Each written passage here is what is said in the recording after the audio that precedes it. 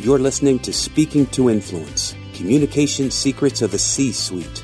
Do you want to speak with confidence and authority, have more influence, and get bigger and better results? Whether you're a top executive, an entrepreneur, or climbing the career ladder, this is the show for you. The leader who wants to inspire others and leave a lasting legacy. Now here's your host, world-renowned TEDx speaker, author, and executive communication coach, Dr. Laura Sicola. Welcome to the podcast, Speaking to Influence, Communication Secrets of the C-Suite. I'm Dr. Laura Sicola, your host, and our focus is on mastering communication as an essential leadership skill so that you can command the room, connect with the audience, and close the deal in any context. My guest this week is Skip Howard. Skip is the founder and CEO of Spacee, an artificial intelligence company that provides inventory insights for retailers. He's also the founder of Computer Visionaries, one of North America's largest computer vision developers group, and he's a member of the Dallas Chamber of Commerce's Innovation Task Force and the Dallas Smart City Board. For the last 5 years in a row, Spacee has been on the list of the Dallas 500 most influential leaders in business. I'm guessing Skip, in particular, has been on that list of most influential leaders in business. So with that, let's get to that influence today. Skip, welcome to the show. Yeah, thank you for having me. This is going to be fun. Now, before we get into all the tech stuff, what's your fun fact? Well, fun fact for me, I am adopted, and I also adopted my oldest daughter. Oh, that's beautiful. That's beautiful. How old is your daughter now? She is 12 years old. So she is the boss now officially of the household, yes? Definitely in that tween phase, let's say that. And we're all very, very familiar with that from living through it the first time. And often many of us, of course, on the other side now of that desk. So tell us a little bit more about Spacee. What is your 30-second elevator pitch? So when a customer goes to order groceries online and they go and they drive to pick them up, typically they're inaccurate. So we use artificial intelligence and combine it with robots to fulfill orders so you get what you want as a shopper. It's great. It solves billion-dollar problems for the retailers and ultimately drives down costs for all the shoppers. Awesome. So when I'm ordering from my supermarket and they do random substitutions or they didn't put something in that should have been there or they something else, this will prevent that from happening as often. That is one of the problems we are solving. We want that to go away. So do we. So do we. I'm going to speak for everybody else out there. We do too. So love it. Then in doing that, now that part was certainly simple enough, but what's something that you wish more people understood about your role, your company, or your industry? And what's your personal role in changing that misperception? I would say that when I have to talk to clients, usually clients are expecting a really good message, about what we're selling, but they're always looking for the risk. So when I talk to clients, I have to address all of the risks in order to lend credibility to what we're actually doing. And it's got to be truthful, right? Yes. It's to be plug and play, but you have to solve these problems. When I talk to founders of other groups, other entrepreneurs, I always try to get them to understand that there is friction between what they're trying to do and where they're trying to go. And in order to eliminate that friction, you don't need to just check the few boxes you really need to see the problem from everybody's side, a holistic view. They need to align interests with what the client wants, what the person on the other side of the table wants, as well as what their own company wants. So it's just thinking through the problems. I think that's a common challenge that a lot of entrepreneurs face, people in sales, et cetera. They're so in love with their product, we want to talk all about it, as opposed to thinking, okay, what are the concerns, the fears? What's the chink in the armor that the listener is looking for? Where's the yeah, but? And trying to predict ahead of time what is the yeah, but that this prospective client might be waiting to share. And so do I have my objection handling line, so to speak, ready to go? Am I understanding what we're... 100% correct. It's not just the buyer who's sitting across from you. It's the CFO, like they're going to care. The CEO, the shareholders are going to care. And you have to line everything up. I mean, the health and safety people are going to care. And so when we're in there and we're selling technology, it's pretty easy for us to give a message, hey, here's what we do and here's why. But if we're not sitting there answering all of the potential problems from all of these different viewpoints, you're just not going to go very far. Sure. And when you've showed that you've plugged all the holes before the boat launches off the dock, then you're going to get a lot farther from that. De-risks it. De-risking the assumptions. Yes, I love it. So, and I think that's a challenge, even not necessarily for entrepreneurs or for business owners or people in sales, but really anybody who is trying to propose an idea, to propose that they want a promotion, to propose that there's a system shift, or you want to try a different tact for this new project. People are going to look for the yeah buts. And when we can preemptively try to identify what's that yeah, but that they might say, what's the pushback that we're going to get when we show up with the answer ready to go, or just speak into the objection first. You might be wondering X.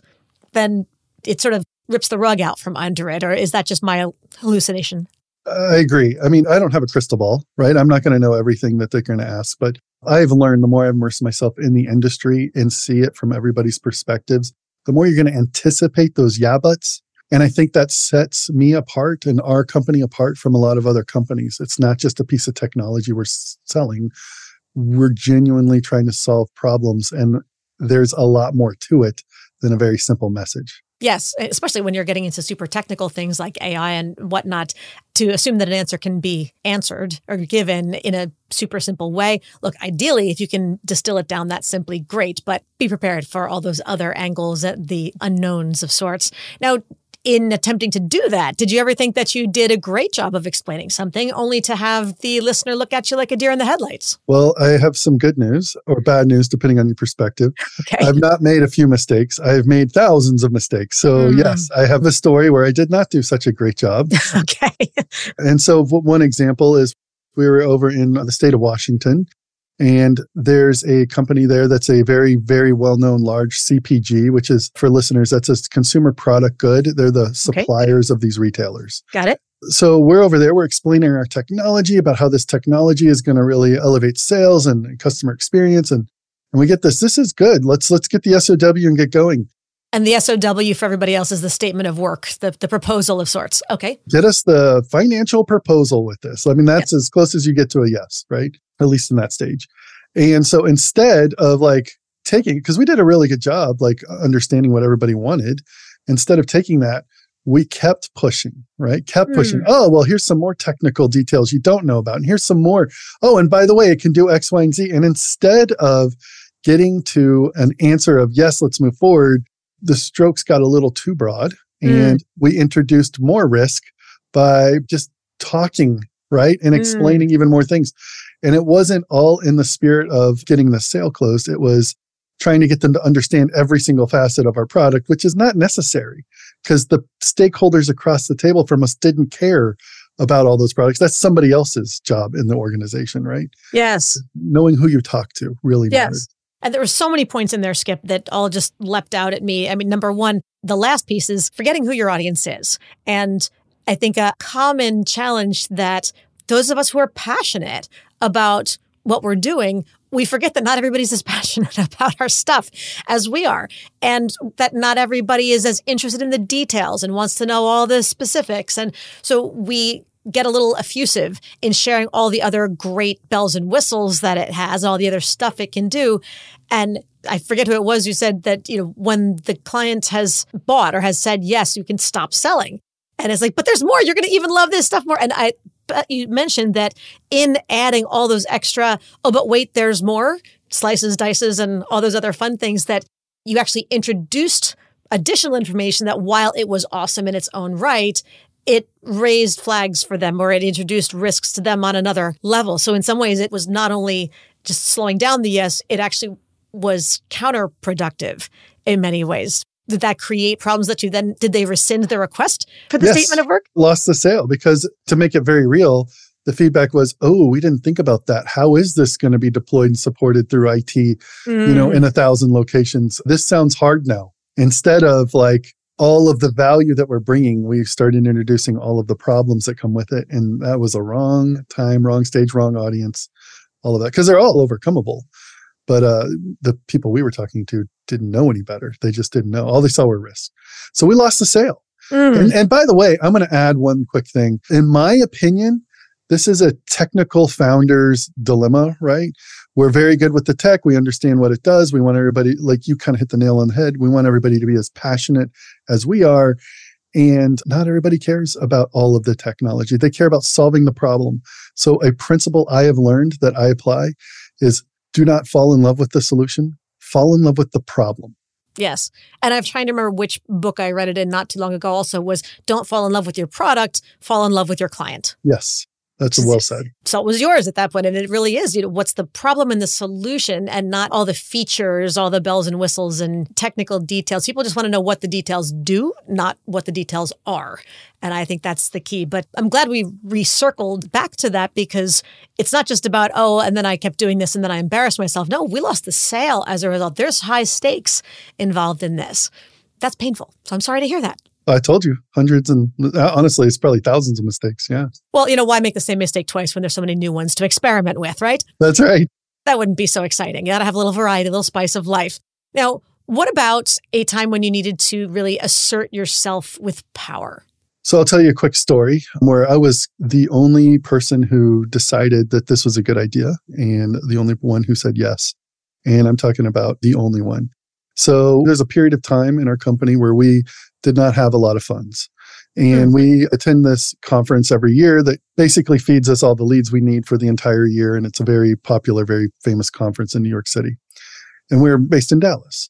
And so we're used to spending, $100,000, $200,000 for this conference because the lead quality and the sales that come out of that are pretty impactful. That's a lot because people out there who are thinking about attending conferences, they go, okay, it's a couple of thousand to attend, or maybe it's 10,000 for a small booth at a regional, local conference of some sort. But you're talking about a six-figure investment It's an international conference that people from all over the world fly from, and they're pretty heavy hitters in the retail world, and it's fantastic, right? It is an investment. We're used to doing that.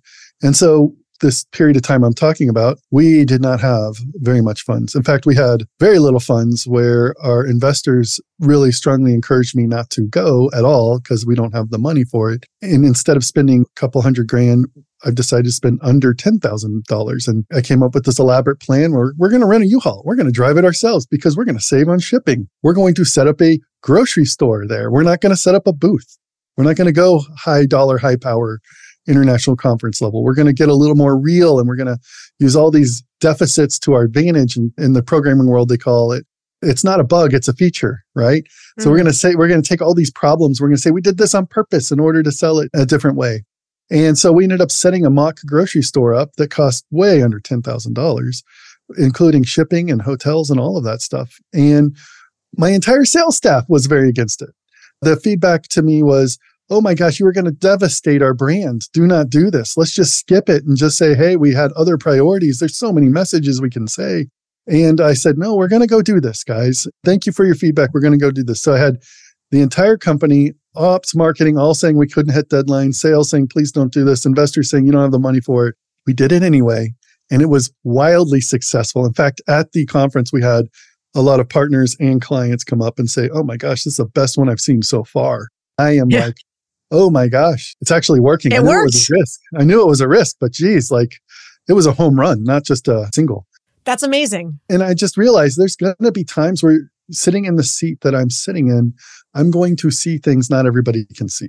And it's not so simple as trusting my gut. I'm using logic, I'm using reasoning, and I just had to make a decision to go pull it off. And I'm very glad I did. And I had everybody say, way to go. Oh my gosh, I can't believe it. We pulled it off. And everybody was giving me high fives at the end of it. So it was very gratifying. And kudos to you for having that vision. That is the whole point, isn't it, of being a leader, is that a leader is somebody who A, has a vision, and B, can get everybody else on board to see it and to execute it in a way that converts vision into reality. And you just did a great job of that. And even though at a certain stage, for whatever reason, people weren't able to envision the outcome as you envisioned it, most likely because it's grossly out of their comfort zone as far as anything that ever tried before and anything that had ever been done before. No one had ever seen something like that. No one had ever seen a demo that wasn't just on a screen or a very, very small scale. So to utterly create an environment as part of a booth or in lieu of a traditional booth of sorts, there's a huge risk in that. It's, dare I say, creative. And I don't know that's kind of a scary thought for many, many people, especially in these kinds of big investment spaces. So, kudos to you for having that. And I love that nobody else thought it would work. And that's sometimes you're going to have to put your foot down and say, no, we're going to do this. Sometimes it's a gamble. Sometimes it'll work. Sometimes it doesn't. But when you have that vision, being able to really stand up for your idea, stand up to investors, put your own neck on the line. Say, look, I'm taking the risk. I'm taking the responsibility for this. Buck stops here, but it's going to happen. And it's great that everybody had fun with it. At what point, once it was set up, was there a turning point where suddenly the people who are part of your team there got it? Was it not until they saw it set up, or was it after they started getting feedback? Or it was slightly after it was set up. So once it was set up, the feedback was, wow, this looks a lot different than what I thought. We didn't actually have time to go do an entire mock installation so everybody could get comfortable. All the salespeople could get comfortable. I mean, we even had to have the driver stop and buy a television on the way to New York City, right? Because we're kind of going a little too fast and furious. I knew what I needed. We had the vision, all of that, had tried to do some digital mock-ups, but it didn't translate. So once it was set up, I got the, okay, maybe we're there. Maybe this is better than I thought. And then once we got the feedback of people like mine being blown, oh my gosh, this is where's the robot? Oh, I don't see it anywhere. Oh, there it is. I'm reliving the past here. Good. That is when it clicked. It was day one. That night, everybody was exhausted and it was just far exceeded everyone's expectations, all the salespeople's expectations. And so day two was lean in, major lean in, partners bringing people by.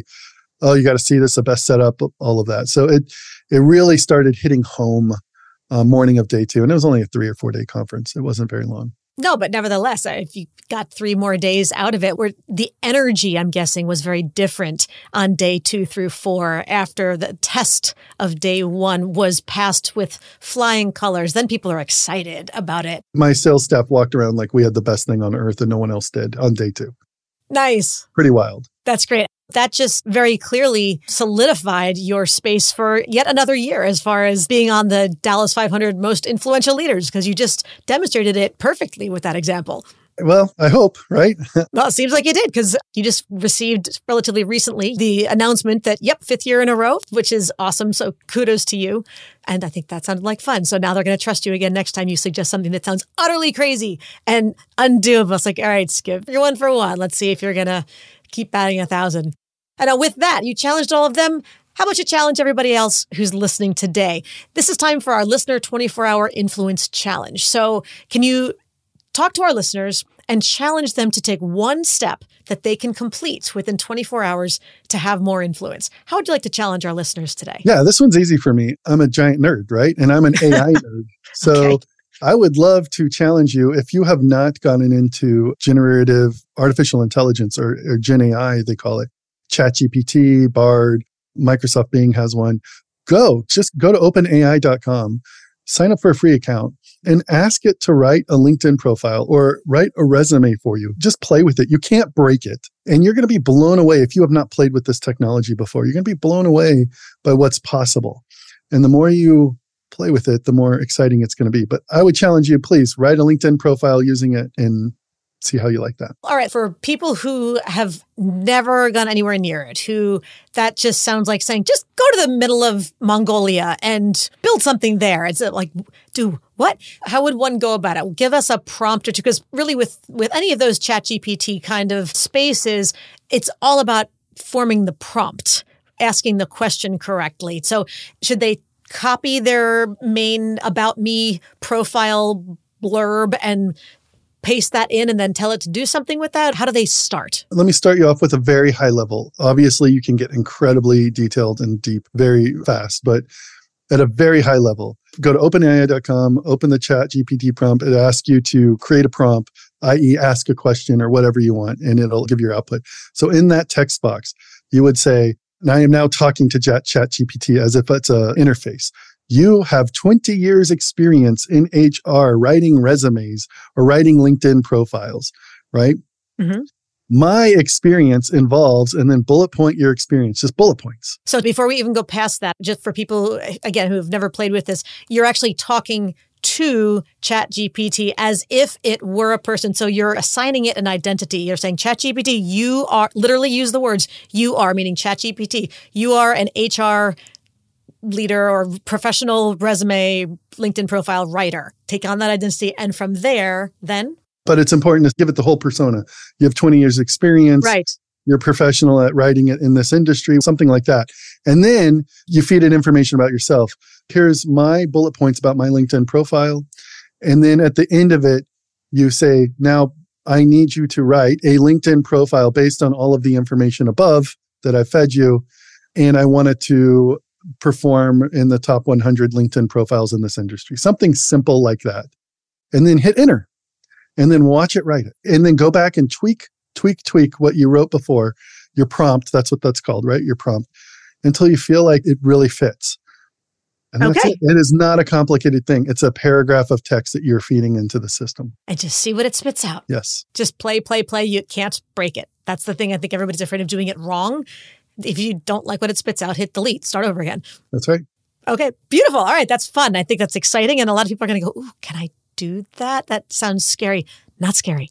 Just try it. See what happens. You never know. All right, lots of fun. Now, what about nerves? What's the most nervous you ever felt before a presentation or a speaking engagement? And what communications-related lesson did you learn from that experience? Yes, of course. Especially earlier on in my career, imposter syndrome was rampant. And I think everybody has a version of that. And so I'm super nervous when I'm going to go on stage. I'm going to talk about artificial intelligence. I've kind of become a decent presenter on real-time artificial intelligence versus generative artificial intelligence. And I am on stage with people, or in the audience, there's people that have just amazing credentials, right? So of course, I'm super nervous when I give these when I first started. And then once I get going, I kind of know my stuff. And when I'm challenged with questions, I know my stuff. And that's really the key. I know my stuff, right? And there's no reason to do that. And so instead of like worrying about, are people going to judge me for saying something wrong? Or their opinion is different than my opinion on this subject. My whole philosophy has shifted to just serve the people in the audience as if I wanted to be served, and do not worry about being judged, and don't judge them. Just be a servant of information and facts. And that shift has just taken all the weight and all the nervousness off. Realize that, yeah, I might have an expert opinion. It's still an opinion. And some people find a tremendous value in it. And that's what I'm trying to do, trying to just bring value. So that mindset shift really helped me. I think that's beautiful. The notion of that service. We talk about the servant leader, and in some ways you could turn this around and call it the servant speaker, the servant presenter, right? Because you are there as the speaker because you're recognized as someone who has value to add, who has knowledge others don't have, need, potentially want. And so you have one job and one job only, and that's to give it to them. That's right. That sounds like a title of a new book, The Servant Speaker. Oh, interesting. I'm going to write that one down now. Okay. All right. Let's see who writes. We'll collaborate on that one. We'll see about that. But I like that. What about a time when you needed to inspire others? What did you say, or how'd you say it? How was it received? I don't think anybody who was in any kind of business during the time of lockdowns and COVID around the world came out with some scarring. I think everybody had a little bit of shock, right? I think that's an understatement. Yes. So we're going to go with a big yes. Okay. So continue. So during COVID, we are growing. The retail market's not exactly opening up to buy technology. When they are, there's not even people there to receive the technology, right? They're not allowed in stores. And I'm more talking about worldwide. Texas was pretty open at the time. So I adopted a philosophy to try to inspire people to not be scared about failing, because it's going to be pretty easy. The world just shifted and it's going to be pretty easy to fail. So the philosophy was burn the ships, right? We're not going to keep doing it the way we were doing it. You're not going to get fired if you fail. You just need to try. We understand there's risk. The whole point in this new environment is learn, pivot, try again. So move fast, fail forward, all of that fun stuff. But we're burn the ship. So I would say, in my opinion, how it was received was that it de-risked taking chances by the employees, and they knew they weren't going to get fired just because they tried and failed. Now, if you're not learning those lessons and you're failing over and over and over on the same thing, that's not what we're talking about here. It's just taking the opportunity to try something new and not worry about your job. Right. Making those changes, taking different chances, trying different things, experimenting in different ways each time. Einstein's definition of insanity is doing the same thing over and over, expecting different results. So if that's something that people were doing, then they're missing the point of what you were suggesting. And to anybody who's not clear on the expression burn the ships, what does that mean to you, and how did it apply in this context? I'm going to butcher the story, but there was an explorer who came to, I want to say, South America. And it was a very long journey. And some of his sailors decided they might do a mutiny, and he got word that there might be a mutiny going on, and they all want to sail home. They didn't want to be here. And so he took fire late at night while everyone was sleeping and burned all the ships. Said, we're either going to be successful in our mission or we're all going to die. And that is a pretty strong statement. So there's not a whole lot you can do. There's no going back. So we can't rely on what was working before COVID, right? We're not going to do that. We are going to find the path. Burn the ships means stop doing what you were doing, stop coasting, find the path and get through it. And it's very, very difficult. Which is why when we're looking at, okay, burning the ships, that is a scary thought because now there is no going back. There's no plan B. It is success, all or nothing, at which point finding a way to mitigate the fear of failure in that space is really important if you don't want people to just freeze in their tracks. Right. Kudos to you for setting that tone and modeling it's okay to try something that doesn't work. We're really all in a brave new world as it was at that point, particularly in COVID, where it was uncharted territory for everybody. We don't know what's going to work. We don't know what we're going to be allowed to do. We just got to, whether it's blindfold and a cigarette or otherwise, you got to keep moving forward and try stuff. That's great. And there was a lot of bumps. Me being the chief leader of messing up a lot. We messed up a lot, right? And that's okay. It's the only way to find the path forward is to keep stepping, even if you step on a rock here and there. That's right. Almost finally, we all have somebody that we'd love to ask for something, whether it's advice or support or just to have a cup of coffee and pick their brain, whatever it happens to be, but we haven't worked up the courage to ask. What's a time you really wanted to make that ask, but were afraid to do so? And how'd you finally pull the trigger? I worked for Ross Perot Jr. in Dallas for, I want to say 8 years. And he's a very successful person. And people know his father from running for president. But Ross Perot Jr. is a salt-of-the-earth human being who is incredibly bright and surrounds himself by bright people. And he's the kind of guy I feel like he could go bankrupt and build it all back because he's so brilliant, right? And because of that, his personality is kind of larger than life. Mm-hmm. And working for him was always intimidating to go approach him, even though on the other side of the table, he was super approachable. He loved talking to people. He still does, right? As far as I know.